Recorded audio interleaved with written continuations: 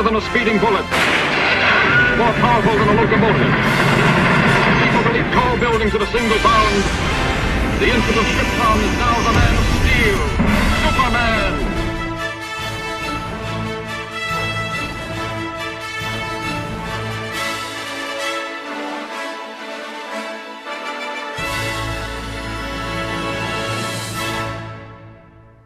Hello one and all, welcome once again to Superman Forever Radio. This is episode 73.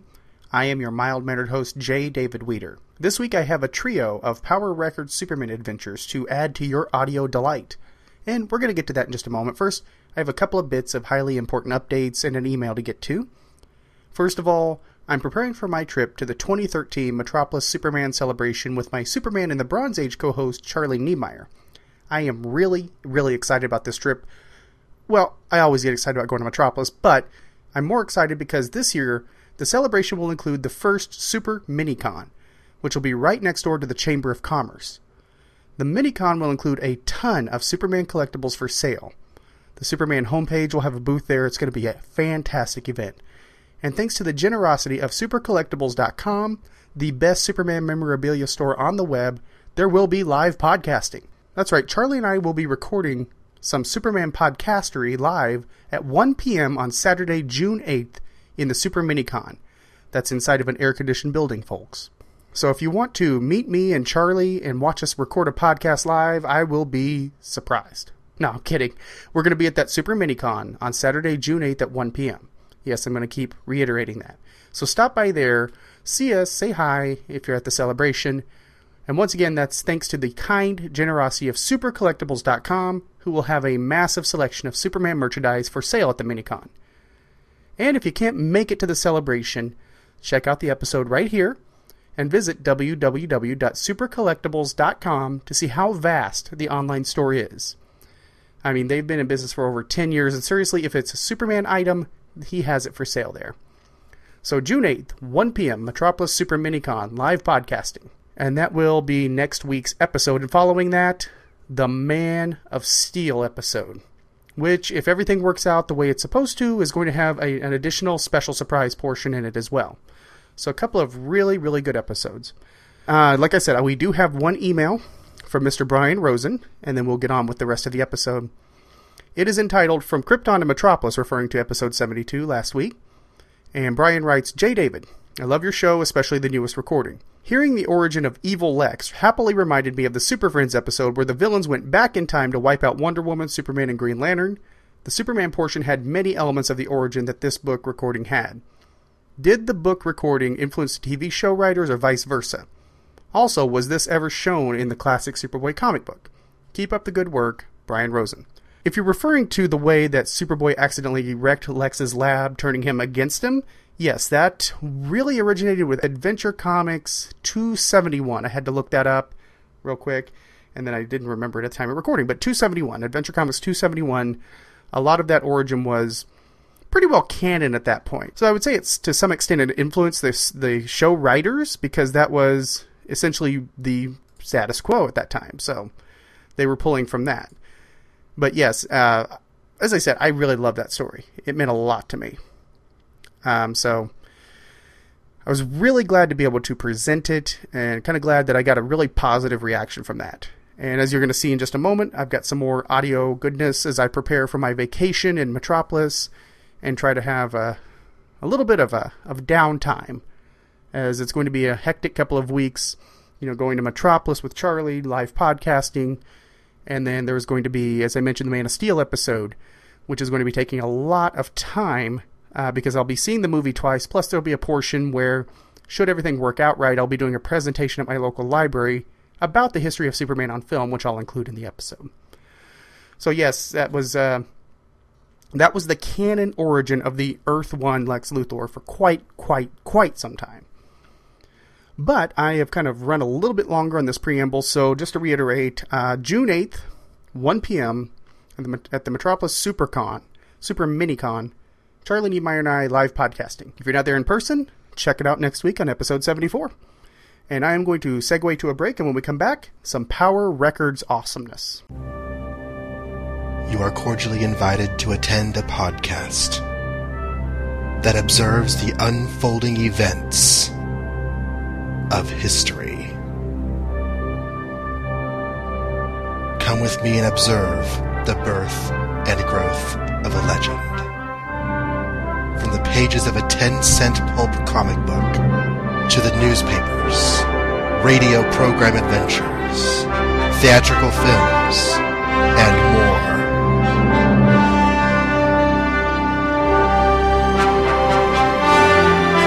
Witness the dawn of the superhero.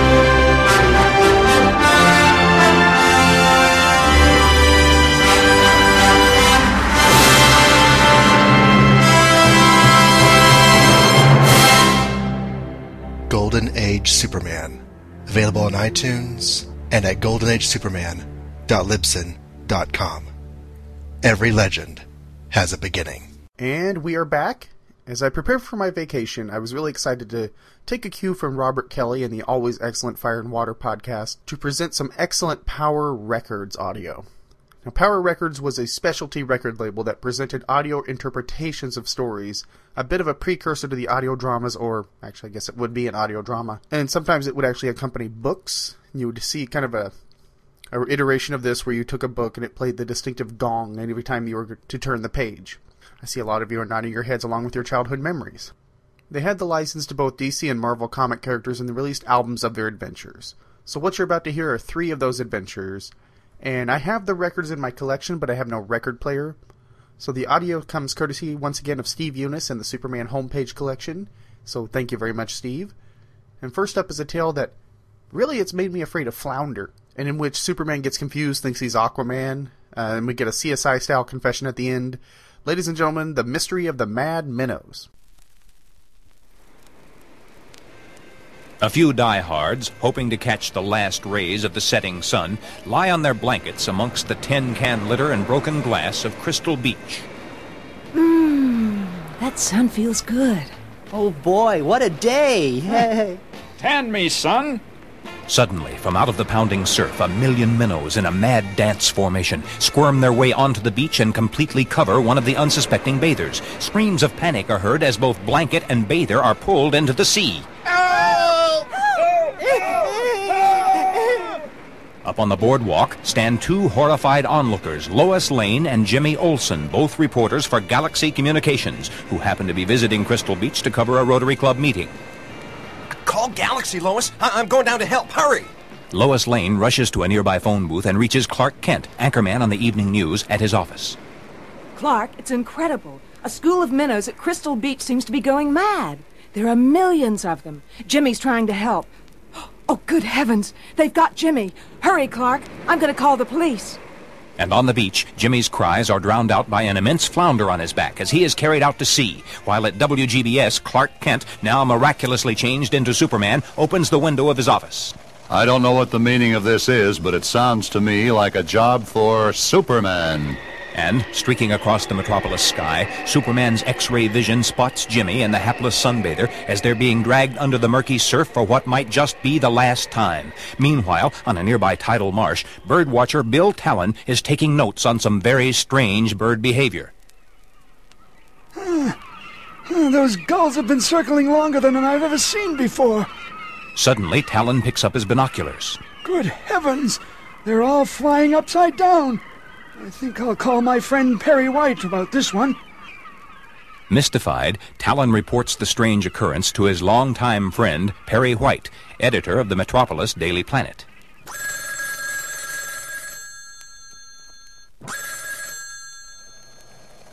Yes, Bill. It's very interesting. Yeah, I'll send Jimmy Olsen out to check on this immediately. Well, Clark? Where's Jimmy Olsen? Clark? Unable to locate Jimmy, Perry stops by the office of Clark Kent, Jimmy's longtime friend and co-worker. Clark? Oh, for gosh sakes, they're both gone. Where is that Clark? Biggest story in days. While at Crystal Point, Superman dives down into the sea and pulls the 2 drowning victims to the boardwalk, where Lois Lane has been anxiously watching the macabre scene taking place on the beach. Oh, Superman, thank goodness you've arrived. How did you know? No time for answers now, Lois. I've got to find out what's causing this strange behavior in our fish population. As he looks out toward the crashing ocean, Superman's X-ray eyes and high-intensity ears detect the high-pitched voices and forms of 7 bottlenose dolphins.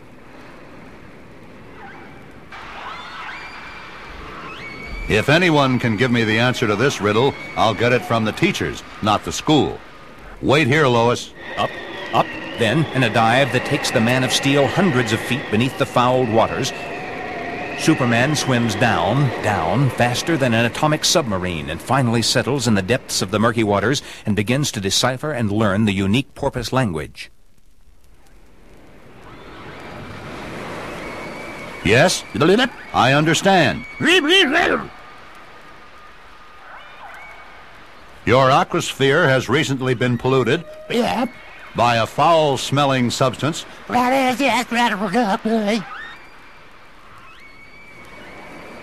All the fishes in the Crystal Point area have been overcome by what?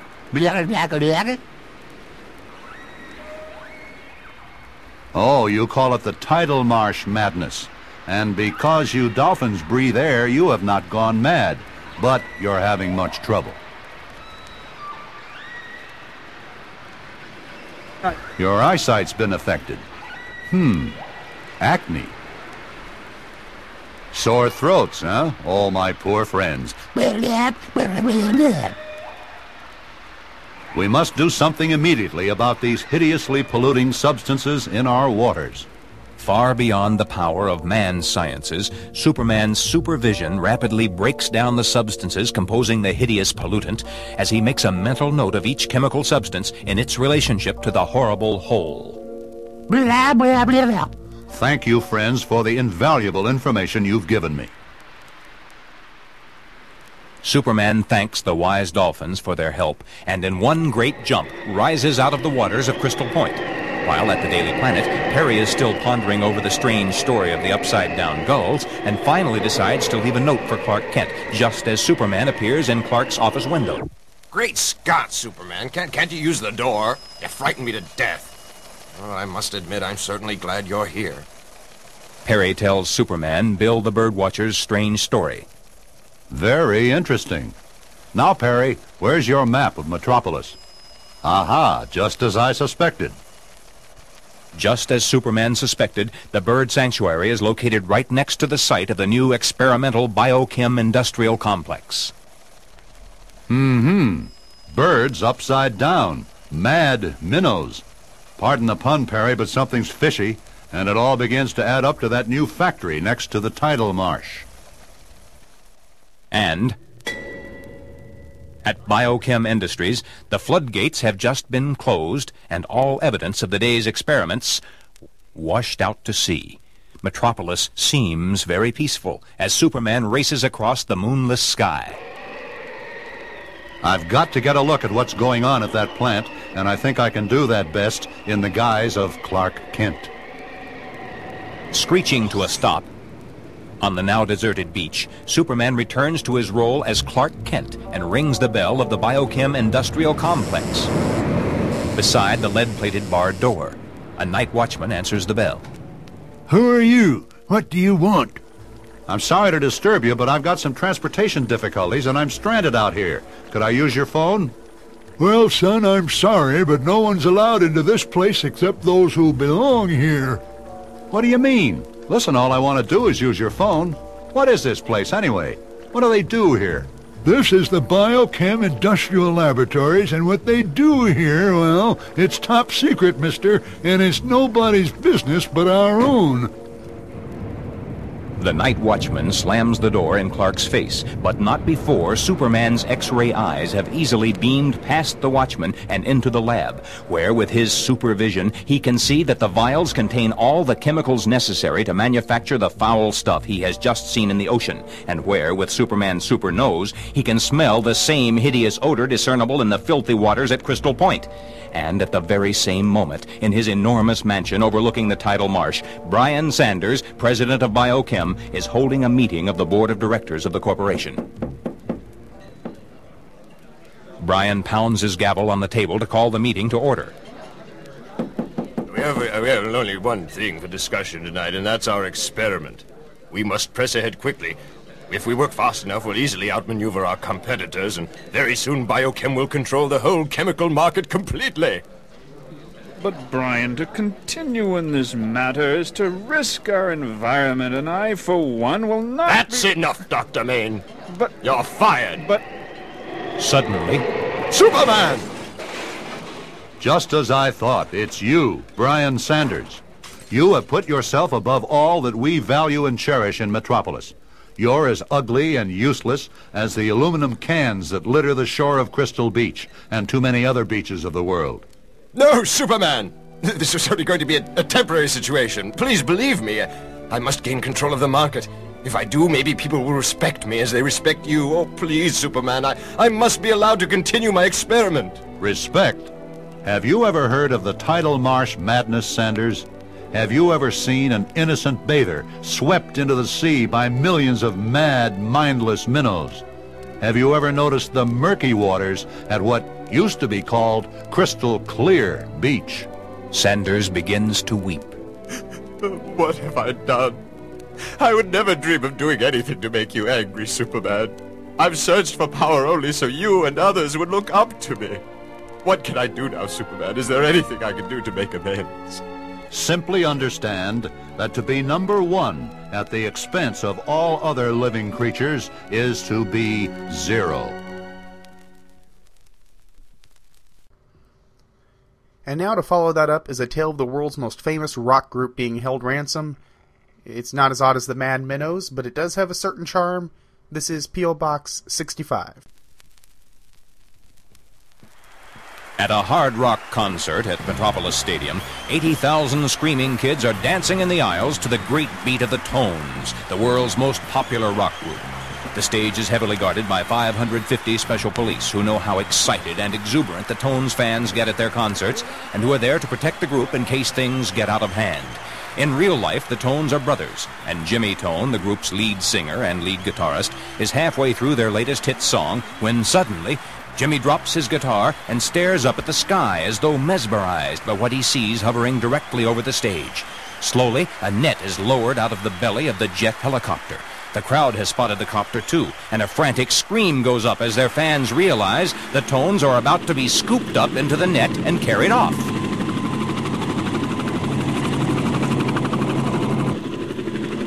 I don't believe this. Let's get out of here. But it's too late. In seconds, the net drops over the stage, picks up all 5 Tones, and the helicopter flies off. Within 5 minutes of the spectacular kidnap stunt, the phone rings in Clark Kent's apartment. Kent happens to be a great fan of the Tones, and faint strains of their hit song can be heard in the background. Hello? Clark, it's Lois. Get to Metropolis Stadium as soon as you can. The Tones have just been kidnapped, right in front of 80,000 people. No one knows what's happening or who's done it. I'll meet you on the stage. The Tones? Kidnapped? I'll be there in 30 minutes or less. No leads. Well, I have 30 minutes or less to meet Lois, so I think I'll hop over to Metropolis Stadium now as Superman. And on stage at Metropolis Stadium, confusion. Police and stagehands are fighting to keep the Tones' frantic fans off the stage. Superman approaches Police Chief Edwards, who tells him what's happened and introduces him to the promoter of the show, Bill Freeman. Unbelievable, Superman. The greatest rock group in the world. I had to refund 80,000 tickets. I don't believe it. Lois Lane appears on the stage. Superman, this is incredible. A kidnapping in broad daylight in front of 80,000 people. Lois, this can only be the work of Dr. B. He's obsessed with the idea of building a supercomputer which will enable him to take over the world. I'm sure you're right, Superman. B's always had a great sense of the dramatic. Oh, where is Clark? He's missing the whole story. The last time I saw B, he and Domino were left stranded on an island in the middle of the Dead Sea. Their half-completed computer and all means of transportation to the mainland all smashed beyond repair. Okay, Lois, I'm off to check on B's recent whereabouts and his activities. I'll talk to you later. Almost immediately after Superman's departure, Clark Kent appears on the scene. What happened? What's going on? We'd better get right back to the Galaxy building. I'll fill you in on the way. Meanwhile, in the tower apartment of Dr. B, high above Metropolis, the Tones have been fed tranquilizers and are piled in a heap on the living room floor Out cold, Dr. B's assistant associate, Domino, is muttering to himself. Ugly-looking bunch, if I must say so myself. One by one, the Tones begin to wake up, moaning and groaning. My head. Oh, where are we? What a party. Must have been great. All at once, the boys realize what's happened as they note their strange surroundings, and simultaneously... Hey, what's the meaning of this? Control yourself, Tones. Shortly you'll meet Dr. B. He'll tell you what's happened, and what's going to happen. In the meantime, you'll do as I say. Understand? Just then, Dr. B enters the room.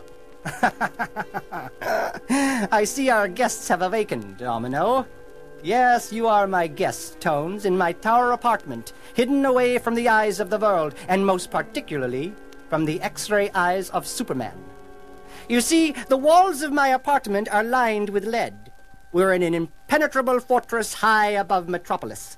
And by the time Superman is able to locate us, I will already have succeeded in manufacturing artificial kryptonite through the means of the giant computer, which I will be able to build immediately upon receipt of the proceeds which I receive as your ransom money. What? I can assure you you'll be held in captivity until I receive $1 each from 10 million of your fans for your release. And if I haven't received $10 million by this time next week, I'm afraid I'll be forced to take unpleasant measures to assure its receipt. But why us? Why you? Because your group is the most popular rock group in the world. Your fans can't live without you. And I need a lot of money. Fast. What giant computer?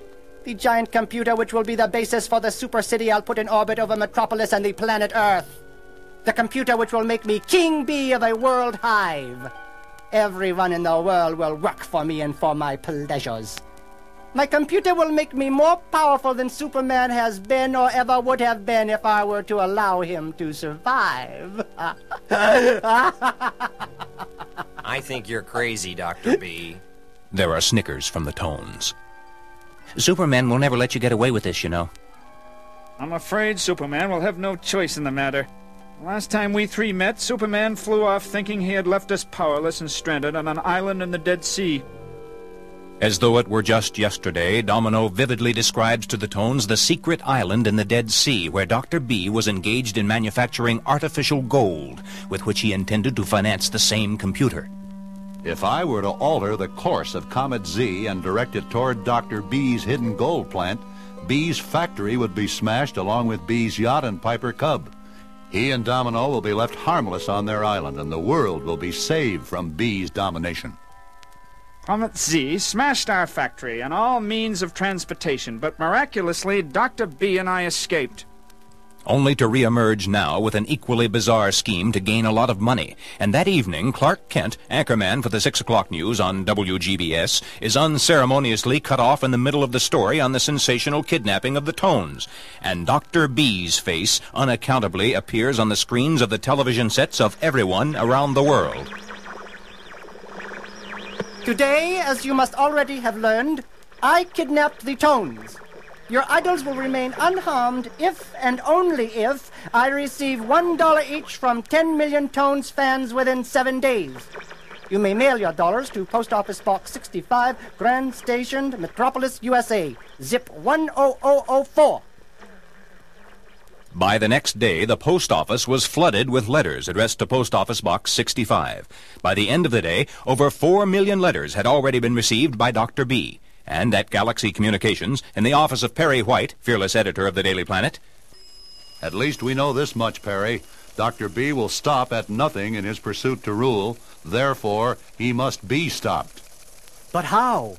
He has the Tones and will hold them hostage in his impenetrable lead-lined fortress unless and until he manufactures his artificial kryptonite with which he'll then render you powerless. It looks like I'll just have to build a better computer than B does. One that will outthink B's computer and render it harmless. But what about the Tones? Don't worry, Lois. The Tones will be all right. Their fans will free them. They'll probably send in $15 million, and Dr. B will release them before he discovers that I have put together a computer far more intelligent and advanced than his. And indeed, 3 days later, the Tones are found bound and gagged under the stage at Metropolis Stadium. They'd been freed not 10 feet away from the spot from which they'd been kidnapped, and they weren't quite ready at that moment to get on with the show. While circling in the skies above the planet Earth, Dr. B has programmed his computer to produce artificial kryptonite particles, which he'll then feed into the Earth's atmosphere, thereby polluting the air with kryptonite and leaving Superman powerless forever. Domino, throw the switch. There it goes, Dr. V. But wait. What's the matter? There's something wrong here. The indicator light is blinking red. What's happened? That's the computer. All right. Here comes the answer. What does it say? The card reads, I have been superseded by another computer. That computer belongs to Superman, and it is much more intelligent than I. I can do nothing to harm Superman because his computer will blow my fuses if I ever make such an attempt. I don't believe it. Domino, throw the switch one more time. As Domino throws the switch against the warning of the helpless computer, the fuses within the giant machine are blown with such force that B's circling city-to-be is thrown completely off its orbit and out into space, ostensibly free-falling for eternity, as Dr. B screams, You think you're rid of me, Superman, but I'll be back, and next time I'll win!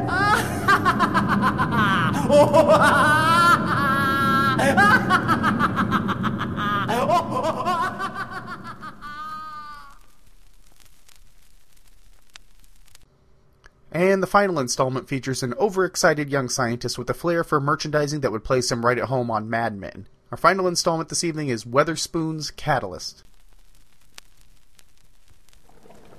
In a crude laboratory in the basement of his home, D. Allison Weatherspoon, a brilliant young biophysicist, has been working on the invention of an alternate energy source to come to the aid of an oil-starved world.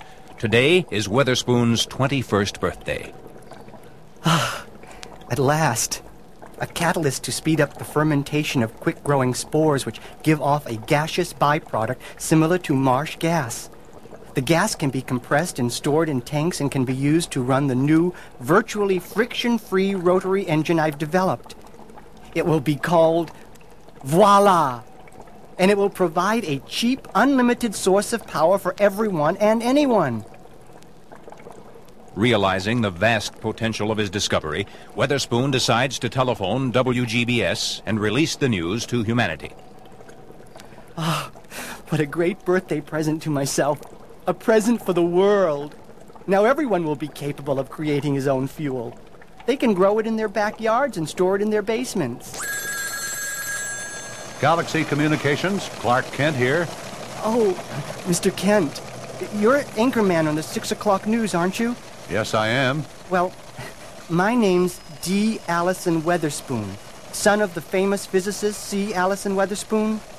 Well, I've discovered an alternate source of energy to the limited sources we now know of and use today. That's an astounding statement, Weatherspoon. Are you sure? Well, of course I'm sure. Voila! Make it for yourself. How's that for a headline, huh? Do you understand what this will mean to the world? Oh, by the way, a personal note, Mr. Kent. Today is my 21st birthday, so, well, I'd like to make the announcement today. You understand? Well, yes. Happy birthday, Weatherspoon. But listen, you can't announce your discovery just like that. First, of course, we have to make certain that it works. What? Well, of course it works. And once that's been established, we must make certain such a miracle fuel will be put to use. You remember the rumor of the gas pill that had only to be dropped in water? Well, of course. And it was an excellent idea, too. Then you can see why your discovery must be kept top secret until the people are capable of controlling its use and making sure that such a fuel will be used only for the benefit of the people. Of all the people. Yes. You're quite right, Mr. Kent. You're quite right. You must understand, Witherspoon, there are evil-minded persons in the world who will try to control your invention for their own selfish ends, and narrow-minded persons as well, who know only their own way of doing things and are afraid to try new ways, no matter how much better they might be. Change is always frightening, but it is growth. Why? Why, oh why must power always corrupt? All power corrupts, yes, although Superman... You're right, though. Over the years, Superman has handled immense power and has always retained a sense of justice and fair play. Well, Superman knows he could gain all, but if he were to try, he'd only lose it. You know, Mr. Kent, while we've been talking, I've decided to place my invention in the hands of Superman. Well, he's just the person I need right now. A man with nothing to gain and nothing to lose. A man who's proved himself to be on the side of humanity. I think that's a very good idea, Dr. Weatherspoon, and I think I know just where Superman can be found at this moment. Incredible! You are a Superman, Mr. Kent. You've helped me out enormously with my problem. So what if I can't announce my discovery on my birthday? It won't kill me, huh? Well, anyway, today I received my inheritance from my father, and it includes a paper which was to be entrusted to me on my 21st birthday. I assume I'll be the inheritor of another of my father's fabulous inventions, as well as my own. Well, I can't wait to read my father's letter now. You may actually want to be present when I receive the envelope, Mr. Kent. You see, Perry White, editor of the Daily Planet, was one of my father's dearest friends, and he's the executor of my dad's estate. It's Uncle Perry who will be passing on to me my father's last words, which will undoubtedly be brilliant. That's great news. I'll be there, but do me a favor. Don't leave your house or go anywhere until after you've seen Superman. Can you promise me that? Well, Mr. Kent, sometimes the worst of times brings out the best in men, as my daddy always used to say. Imagine, a cheap and harmonious fuel with no noxious fumes. Voila! Weatherspoon stands in awe before his simple engine, now fully aware of all its meaning and ramifications. No, Mr. Kent. I won't leave. I won't be picking up Dad's letter until 3 o'clock this afternoon. In the meantime, I'll wait right here for Superman. At the same time, in an abandoned subterranean atomic silo, 80 miles beneath the crust of the Earth, monitoring Allison's conversation with WGBS, the forces of evil, of protective device and self-interest, are gathering every bit of information they can get in an effort to put together a scheme to learn Weatherspoon's secret and thereby gain control of the miraculous fuel by whatever means necessary. Back in Weatherspoon's basement. Now I can understand how Copernicus, Galileo, and Edison must have felt. Well, they were all links in the long chain of men whose Einsteinian minds must have formed the rungs of the ladder of thought that's led me to the great discovery of voila! The bell rings, and Allison flicks on his videotape television alarm system. On the screen appears the familiar red and yellow S of Superman. It's Superman. Wow, Kent sure found him fast. Weatherspoon speaks into the walkie-talkie system. He is connected to his doorbell. Superman, I'll be right up. I've been expecting you. Allison races up the stairs, 2 at a time, opens the door, and at once feels a tiny prick of pain as one of the 2 thugs who's waiting beside the doorway plunges a giant hypodermic needle into Weatherspoon's right arm, a needle containing a combination of an instant sleep-inducing drug and a truth serum. The other thug takes down the picture of Superman's chest from in front of the camera of Weatherspoon's videotape alarm system, and Allison is tossed into the back of a waiting ambulance. The 2 men climb in after him, and the vehicle drives off. Moments later, Clark Kent, Jimmy Olsen, and Lois Lane pull up in front of Allison's modest home.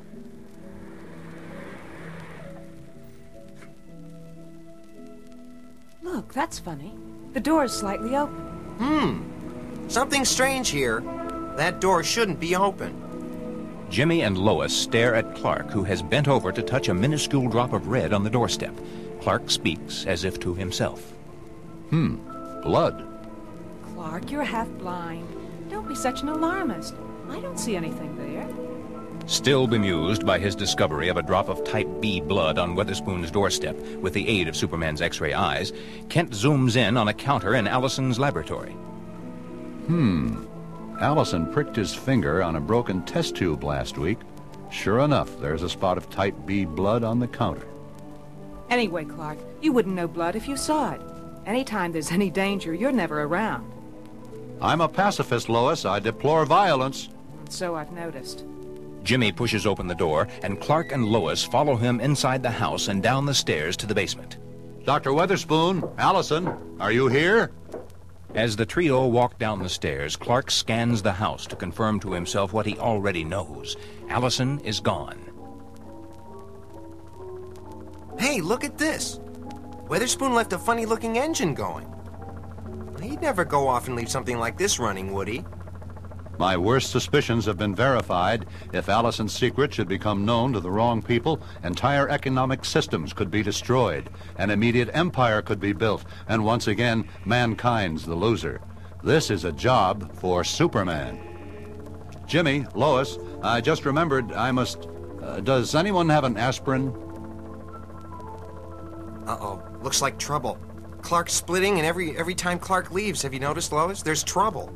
As Clark runs back up the basement stairs and outside, Clark, where are you going? Clark spots a taxi and hails it. I'm going back to the office in case Weatherspoon calls in. You two take the Galaxy limo and drive around the neighborhood and see if you can find him. Check with the neighbors. Maybe they know where he's gone off to. Galaxy Communications driver, and hurry. Okay, Mac. As the taxi pulls up in front of the Galaxy building, in the shelter of the cab and faster than any human eye can see, Kent leaves a dollar bill on the seat of the cab, changes into his natural role as Superman, and is flying through the sky above Metropolis on his way back to Weatherspoon's to pick up the trail of the missing scientist before the taxi driver can turn around to tell his passenger how much he owes him. What? Where'd that guy go so fast? You think he was Superman? Superman's X-ray vision spots the faint tracks of what might be an ambulance pulling away from in front of Allison's house. That's interesting. First, a minuscule drop of blood on the doorstep that could easily have come from the prick of a hypodermic needle, and now, looks like those tire tracks could have been made by an ambulance. Aha! There it is now, pulling up in front of the abandoned atomic silo site just outside the city. I can see nothing inside the silo. It's lead-lined, of course, due to possible atomic radiation. Up, and then spinning himself rapidly around in a counterclockwise motion, his arms in dive position, Superman transforms himself into a human power drill and plunges down 80 feet below the Earth's surface, boring closer and closer toward the headquarters of CSDC, Counter System Development Center, headed by none other than Malcolm Mullock, known to his friends and enemies alike as Mole. Meantime, inside the silo... Let's see whether or not the truth serum's taken effect on our friend Dr. Weatherspoon. The drug administered to Weatherspoon has been perfectly timed so that as the sleeping potion wears off, the truth serum immediately begins to take effect. Allison moans, and his eyes flutter open. Ah, Weatherspoon, your formula. But Weatherspoon's psychological resistance to the truth serum is so strong that his whole body has gone rigid, as if he were paralyzed, and he can't even open his mouth to speak, even though, under the influence of the serum, he'd be more than willing to tell the truth to the Mole if he could. Mole, just about to grab Weatherspoon and shake him until he talks, steps back as Superman bursts through the lead side of the silo, throws his indestructible cape about the three men like they were three leftover Brussels sprouts about to be wrapped up in saran wrap and put in the refrigerator to keep.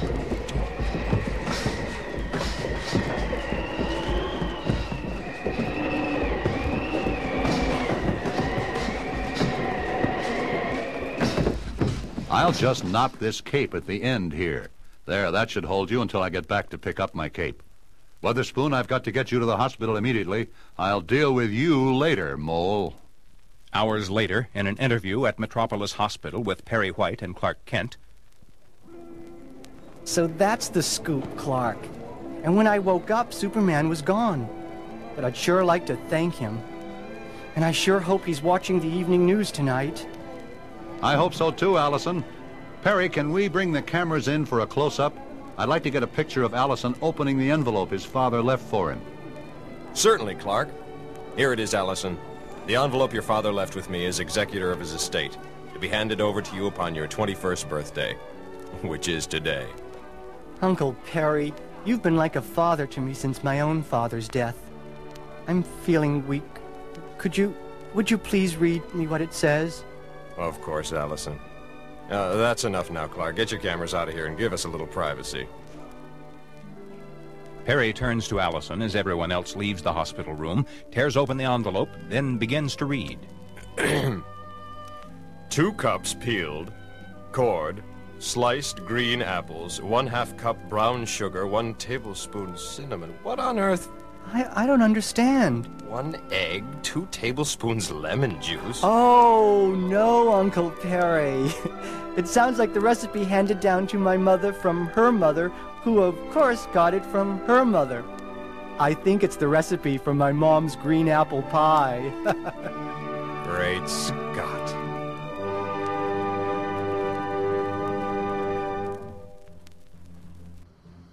And that brings this episode of Superman Forever Radio to an end. Remember that Charlie Niemeyer and I will be live broadcasting at the first Super Minicon on June 8th, 2013 at 1 p.m. Otherwise, look for that episode next week right here, and until then, keep on fighting the never-ending battle.